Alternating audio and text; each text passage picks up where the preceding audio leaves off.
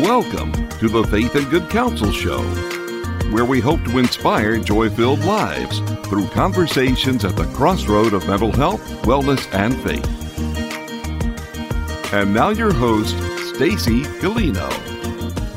I am so delighted that you're joining me here once again on the Faith and Good Counsel Show. I'm really delighted about a new guest to the show, a guest that I've had on my heart for actually a number of years, but we haven't had her on yet, but today is the day, and I'm thrilled to introduce to you Dr. Carrie Gress. Now, I'm going to tell you just a little bit about her, but then I'm going to have Carrie tell us about her a little more deeply, share a little bit about her heart and her journey into this common bond that we have of femininity and how we are called, how we are entrusted to live that out in the day and time that the Lord God Almighty has asked us to live and to love.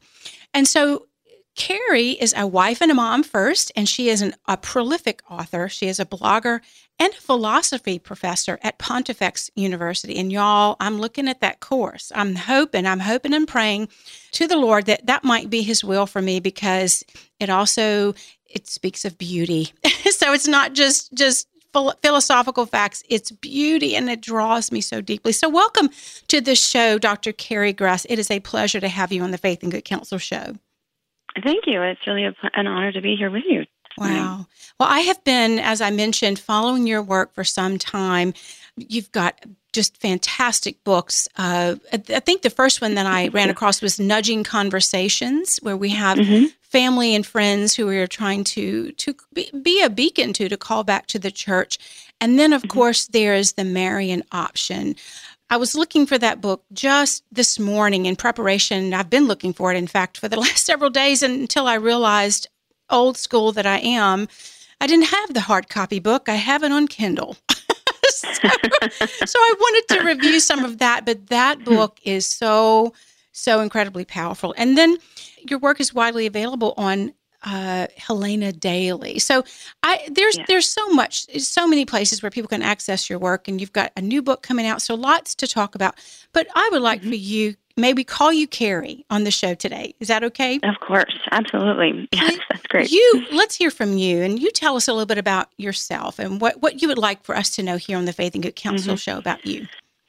Yeah, well, I grew up in Oregon, and it's obviously an incredibly secular state, and I went to Catholic schools for, I think, most of my grade school education, actually up through high school. And when I was a teenager, my father passed away. Oh. And it was one of those moments that I think was really defining for me in my life, because up to that point, I was fascinated by Fatima, and I was fascinated by Lourdes, and our family had planned a trip to Medjugorje, and then my dad got sick, and so we never went as a family. But after he died, I was able to go by myself with a high school group. And I think all of those things together was a real turning point in my life to make me realize, up until that point, I had sort of been something of a rebellious child. And then after he died, there was no one really to rebel against, because he was gone, and, my mom was grieving, and she had taken over his business. So it suddenly became, my life, and I was responsible for my actions. And it was very clear to me that I wasn't happy in the direction I was going. And so I really clung to the Catholic faith. And even though I was terribly catechized, I had no idea the difference between a mortal sin and a venial sin and all of that. I just knew that the Mass was a place where I just needed to be, and the Rosary was really important. So I stuck with those, and then eventually I started praying the Rosary with this group of women that were all my mom's age, and I kind of became their mascot. Actually, it was pretty cute. They're really sweet. Took me under their wing, and it was there that I learned about Marian consecration, and that really was hugely life changing and transforming. And so I just kept going deeper and deeper, and but of course, I ended up moving to Washington D.C. and getting a PhD in philosophy out here on the East Coast. But during that time, I think that there you can be catechized as a Catholic. You can understand the Church's teaching. You can understand Our Lady. But because the culture is so thick, and because there's really no alternatives to really understanding how to be a woman in our culture, it took a long time for me to sort of understand that a lot of the things that I was doing, I was just following the mantra. I was trying to be assertive and aggressive and ambitious and all of these kinds of things. And yet a lot of them were really pushing people away from my life, especially, potential spouses. And at one stage, I finally realized, the last 4 men I've dated, they have all married school teachers. Like, what is it about school teachers? And so I just started digging deeper and really trying to understand who women are meant to be and why their complementarity is so beautiful to men, and what it is that we offer instead of trying to mimic men. What can we bring to the table that's unique and edifying and really builds up the culture? And that's kind of where the journey that I've taken. I didn't intend to at all get into women's issues related to my PhD. In fact, I swore it off and said I never want to work in that field. And yet here I am. But I think part of it is because I love the idea of putting it in very simple terms that people can relate to instead of highly academic terms, which I think happens a lot in discussions about women in the church today. So that's kind of how I got here. Yeah. I think you're speaking to a complementary journey into femininity that at least where I experience it in women that I meet with of all ages, but women that are in, let's say, in our age group. I was born in the earlier 60s, and I've been fire hosed various ideas of what a woman is supposed to be. And it's really been a struggle and a battle, both in my home and outside my home. I would say my life story has been comparatively very different than yours. But not knowing this, how to be a woman, what does it truly, truly mean? And you keep, following this rabbit hole or that rabbit hole with the best of intentions. And yet there's this depth within our hearts of, what is it? Because I want what is really true. I want what it truly, truly is. And having these competing, at least in my own experience, competing what I now see as gifts of humility and weakness and a draw towards virtue, weakness in a holy sense, right? These things that our faith teaches us, which I knew nothing about growing up because I didn't grow up Catholic. But still, there's so many cultural voices, and I did similar things like being assertive and ambitious, and it is, and without meaning to, trying to be manly, just having no idea. There's a hunger in women's hearts of our age group and even older of looking back now and going, what were we doing? What were we doing? And I think that's been the draws for me personally, and as I recommend your work to other women who I'm speaking with, it is really giving us that opportunity to look back and to make sense of some of these things and to actually bring some healing. Yeah. No, absolutely. And I think that women have these incredible gifts that we've just covered up. And as soon as I started digging into them, it was one of these things where I felt like a whole person again, that, I don't have to be all of these other things that I've been told I need to become. I don't have to, fit that square peg into a round hole anymore. And it really was this new freedom to exercise some of these gifts that I knew were there from, as a young girl, being compassionate and sensitive and caring and just loving people and in a very different way than what I had been taught. And so it was very liberating, I think, too, in that respect.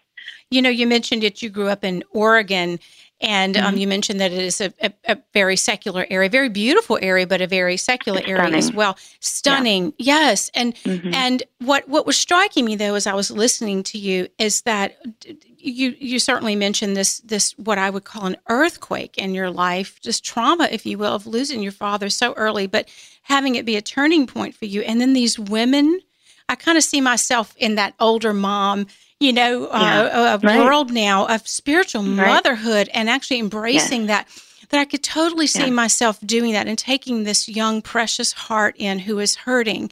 And what a gift that moment in your life in that time was. And then to know about Marian consecration so early, or what seems to be, I'm not sure the time frame, but what a gift that was, that the Lord was just hearing your heart and providing for you, even amidst that sadness, Yeah, no, it was an incredible gift. I was in college, so I was certainly at that stage where, I was just going with what the world does. And so it really was another one of those huge turning points in my life. And yeah, absolutely. Their spiritual mothering that they did, I'll be eternally grateful for, because it did really change the course of my life. And I think that there is a real yearning that young women have for this kind of mentoring, and it's hard to find these days because women just don't see themselves in that role anymore. They think, oh, I don't have anything to give, or what would she want to hear from me? Yeah. And yet there's this deep, deep hunger for the wisdom that older women have to offer younger women. Yes. And I have that hunger too. And I also hear women saying that, and they don't, and I will put myself in that category.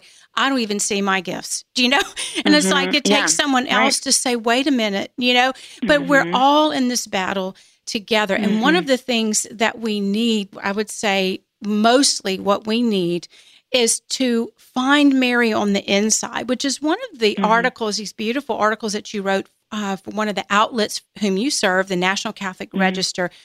You had this beautiful article about finding Mary on the inside. And I've been walking this path, I would say intentionally now, for maybe 10 or 12 years, where there was an intentional moment in my life due to a very deep cross when I went home and tried to understand, what does it mean to be a woman?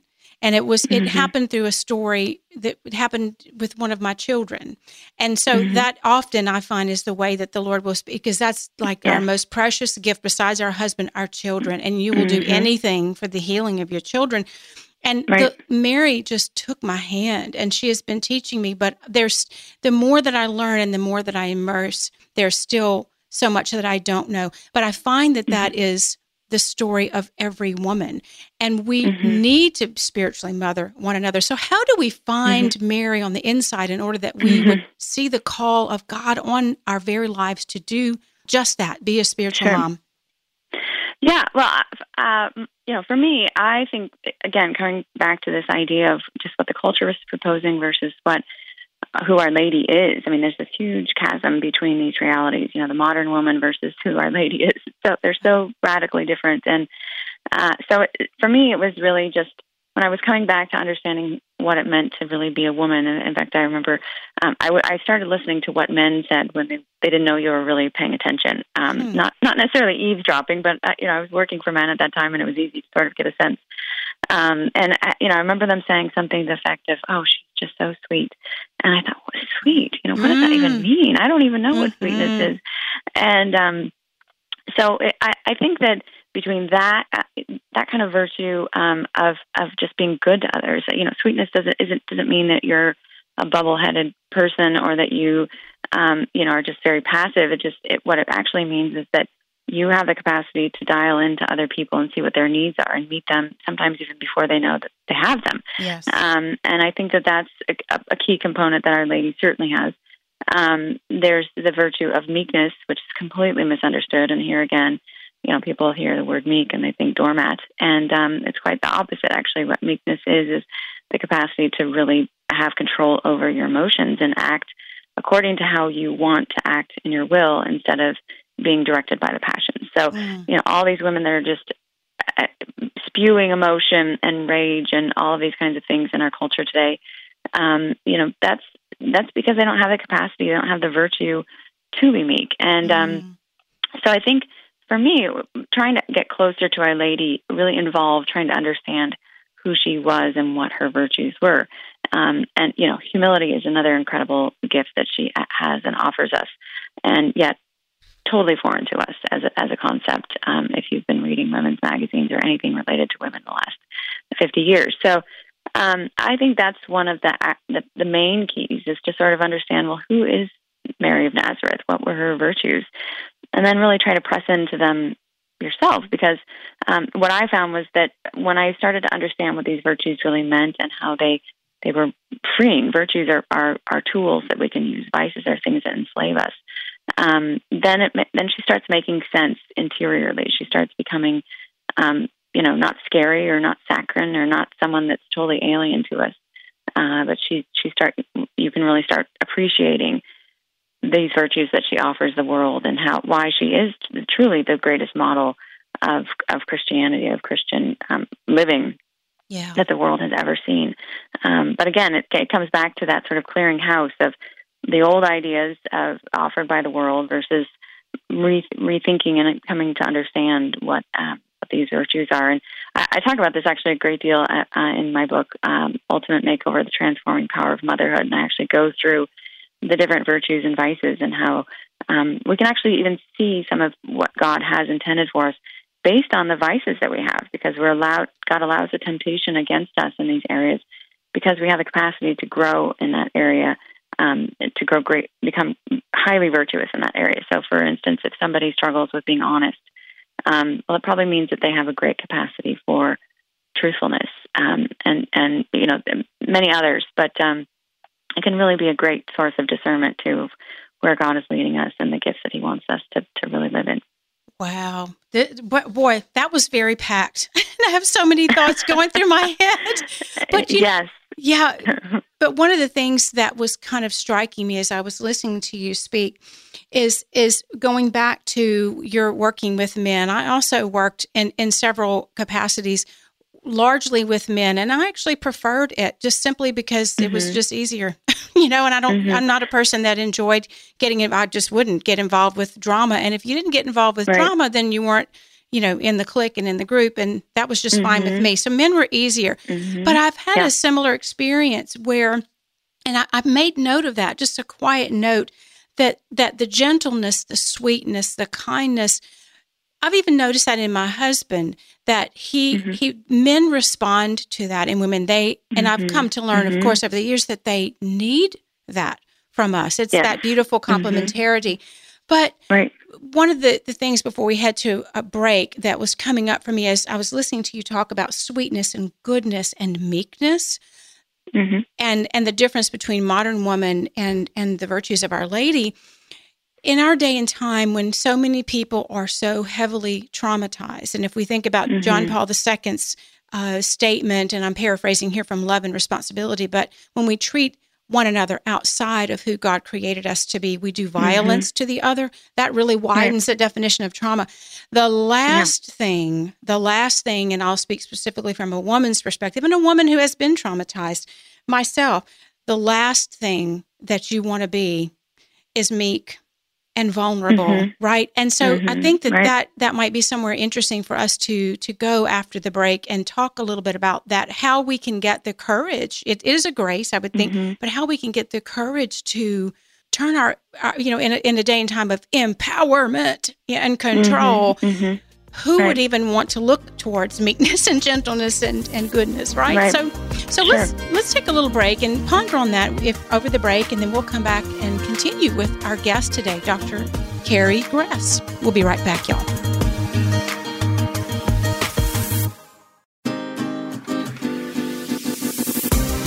Welcome back, y'all. Thank you so much for joining me here on the Faith and Good Counsel Show with our new guest to the show. We're getting to know Dr. Carrie Gress. I really already feel like I know you, Carrie, really, because I've been following your work for so long. Why don't you, in this second here, tell people where they can get in touch with you, to connect with you, to find your work? The best place really is sort of the clearinghouse is just carriegress.com. I try to keep my updated articles there and new books and new projects. And it also has a link to my new blog called HelenaDaily.com, which is an aggregate site for women's content. We love magazines. Women love magazines. And so this is an aggregate site of just kind of the best faith content, but also a lot of really fun practical advice that we found in secular magazines, but without kind of the trash that goes with them. So that's what Helena Daily is. One of the things I love about Helena Daily, I'm also a follower of Helena Daily on Instagram. It is not directly, or I don't know what the word would be. I welcome theology in your face, loving theology, but it's just things beauty out in the culture that speak the Lord without directly talking about the Lord. Is that a fair statement? Yeah, no, I think, and that's actually really intentional. We, I think a lot of us, I know myself, I get tired of the heavy news cycle, and I do find myself gravitating toward a magazine that I can just flip through. It's almost a way, like a little break from life. I have a couple of subscriptions that I get, and I just, it feels like it's a bit of a respite. And so that's kind of the idea that we had behind Helena Daily was, how do we bring these amazing, glorious, beautiful things that God has put in our lives without shirking the material? I think material stuff is incredibly important in a woman's life, and these are the tools with which we use to help edify our homes and bring holiness to the family. So we can't ignore them. We're not, we don't believe in just the soul, but we've got to tend to the body as well. So yeah, the beauty around us is incredibly important. And women love to learn new things. We love tips. We love fascinating pieces about history and whatnot. So why not include those too? So we're trying to fill kind of a big hole by looking at what secular media does and how that really attracts women, but at the same time doing it in a way that's beautiful and compelling and includes the faith to help edify us instead of denigrate us. Wow. And it really speaks to my feminine heart. I think you're speaking today about why, because we're whole persons and we're drawn to beauty. Right. And I spent a lot of time trying to snuff that back because that that was not a valuable use of my time. But we were talking before the break. There's that whole battle that we have, internal torment sometimes from the traumas that we have suffered. And it can be a very confusing journey. And I love what you were talking about earlier as we began to talk about Our Lady's virtues. How do we get there? How can we even open just a little crack, to get to desire that? And I think that's where the importance of Marian consecration comes in. And, for those who aren't familiar with it, it's a 34-day process, 33 days of preparation. Then the 34th day, you actually consecrate yourself to Our Lady. And there's many different ways that you can do that. There's Father Gately has a book about it, but St. Louis de Montfort, of course, is the gold standard, the one that really propagated it to the world. But the idea behind it, though, is really that you become much more close to Our Lady as really a child, and you offer everything over to her. And I truly believe that that's where so much of my own healing came from. And because, like you said yourself, she takes you by the hand and she starts guiding you. And she brings you to places that you would never imagine that you could be in terms of either healing or people that can help you with healing, all of those things. And it just becomes this really beautiful journey where you can kind of see her, especially when you look back, like, okay, this happened because I needed help here, and that happened because I needed help there. And she's obviously, I think we don't think enough of her as a mother that is truly intent upon helping us, as the best mother we can even imagine, beyond our imagining, in fact. And when we can open up our hearts to let her do that, and it doesn't, even if people can't, there's so much brokenness, some people can't bring themselves to do something like a Marian consecration. Even just asking for her help in a very sincere way opens that door. And certainly the rosary is part of walking there. To get to know it. I just read this gorgeous reflection about how Our Lady, when we're praying the rosary, she actually takes our hand and reaches to the hand of God the Father and connects them through that rosary. And so anyway, there's a lot that she can do. I think that's probably the best place to start, because then she knows exactly what the soul needs, versus if I was recommending some kind of program like Alcoholics Anonymous, there's so many different things, and yet Our Lady knows specifically what each soul needs and can direct them to the exact place instead of, just giving a laundry list of places where people might begin to find healing. She's going to really do the deep cleaning, like, the good mother does. Yes. Oh, yes. And I can really personally attest to that, just kind of looking back over the course of my life, always with an openness to what was true, but being really confused about what that was for many, many reasons. And not knowing, having no knowledge, in fact, being very afraid of who Mary was growing up, and yet needing her so desperately. First needing to have authentic views of who God the Father, Jesus Christ, and the Holy Spirit were. Right. And then how Our Lady, in much later life, how Our Lady draws us to him. And again, it was through a situation with a child in my own motherhood that the Lord allowed to bring me to my knees and needing a mother. I needed a mother to help me. Right. And so that was the crack for me, No, that's beautiful. And that's what we all need. I think that's, the incredible beauty and genius and brilliance of God, which, kind of sounds silly to say, but because it's so obviously apparent, but the fact that he knew that we all need this mother, that it has to have this balance, this giftedness that he gave us at the cross, when Christ handed her over to us as our mother. Yes. It just shows the entirety of the beauty that God wanted to gift us with, that he was thinking about the whole thing, that he knew we couldn't be orphans, but that we had to have this mother who could really help us and show us the way. And she does. Amen. And, one of the things in our last couple of minutes here, that a large part of my work is focused in on taking people back to the original wound and looking at what it was like before and what it was like after, and what are the specific areas that we struggle in, what is the woundedness and so forth, particularly in the feminine heart. And then looking forward to Our Lady and to seeing the connection there, and helping people certainly in the struggles that more day-to-day, ordinary, quote-unquote, ordinary kinds of struggles, but even up to the level of trauma, and then gently looking back to kind of give it some connectedness there, and then looking to Our Lady and to her virtues, which, again, I want to reference your article, Finding Mary on the Inside, Learning How to Live the Blessed Mother's Virtues, and your book, The Marian Option, as well as Ultimate Makeover. Those would be some really good references to do just that, to kind of help people take into prayer, would you say?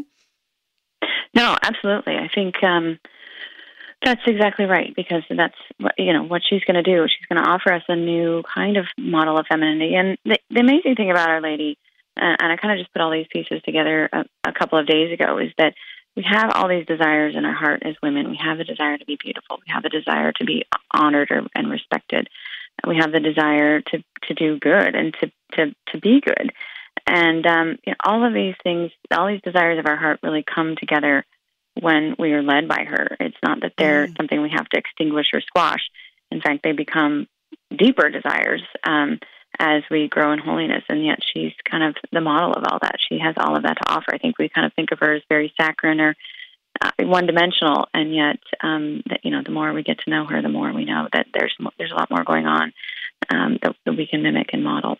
Wow. And I love that we will never, ever exhaust it. There will always be more for us to learn, and there will always be more for us to learn from you, Dr. Carrie Gress. I want to thank you so much for being here with us on the Faith and Good Counsel Show. I'm going to have you back. We're going to talk another time about theology of home and so much more. There's so much more that I would love to. I need you from a psychological, perspective. We need theologians and philosophers to help us, to collaborate together with us to ultimately help human flourishing. And that's what I love so much about your work, and specifically directed to the feminine heart. So thank you. Let us know. Thank you. Tell us again where we can get in touch with you, Dr. Carrie Gress. CarrieGress.com is the best place to start. All right. Well, thank you so much. God bless you. And until we are together, thank you. Till we are together again, my friends, Pax Christi. See you next time here on the Faith and Good Counsel Show. Bye-bye for now.